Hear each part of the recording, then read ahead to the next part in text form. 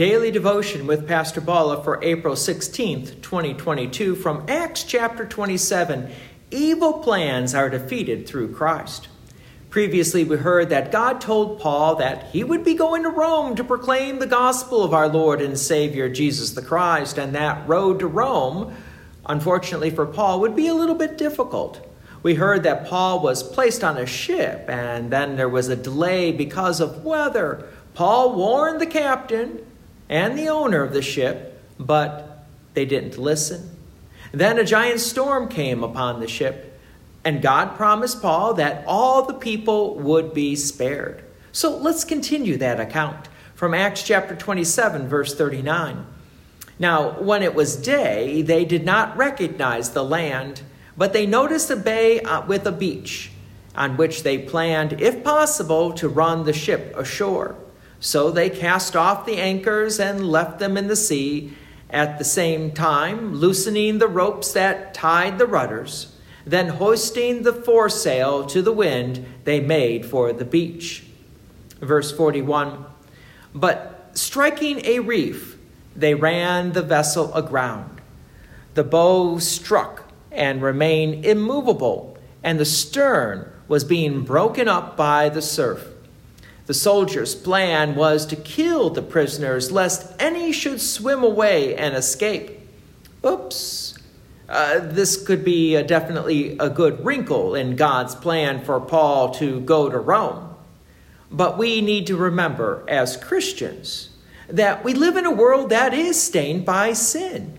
And it does have people who are influenced by evil and sin. However, God overcomes sin through the death and resurrection of our Lord and Savior, Jesus the Christ. So who's more powerful, God or evil?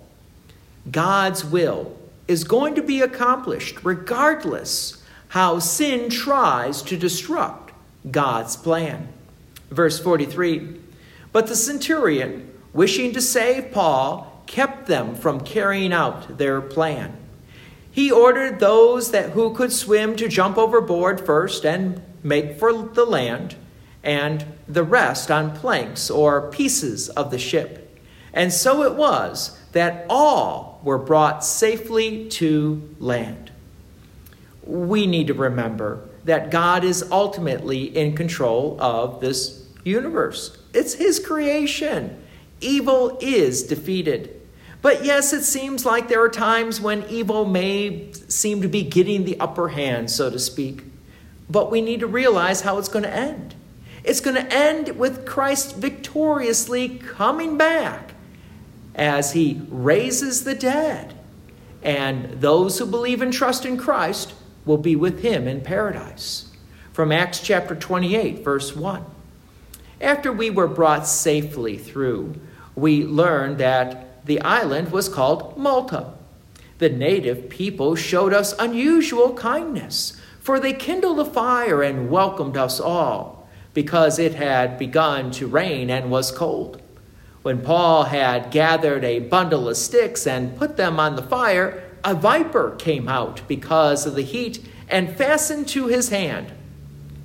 Whoops, another possible interruption to God's will being accomplished? Verse 4, when the native people saw the creature hanging from his hand, they said to one another, no doubt this man is a murderer.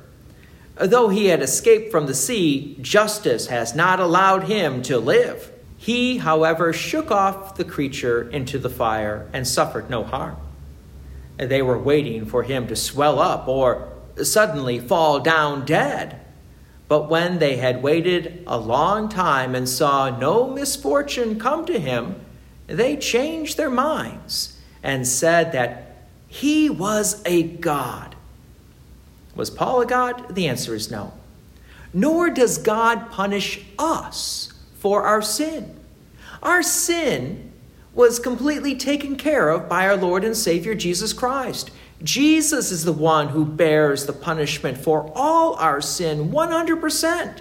He does that on Good Friday as he suffers and dies on the cross. We celebrated that day yesterday.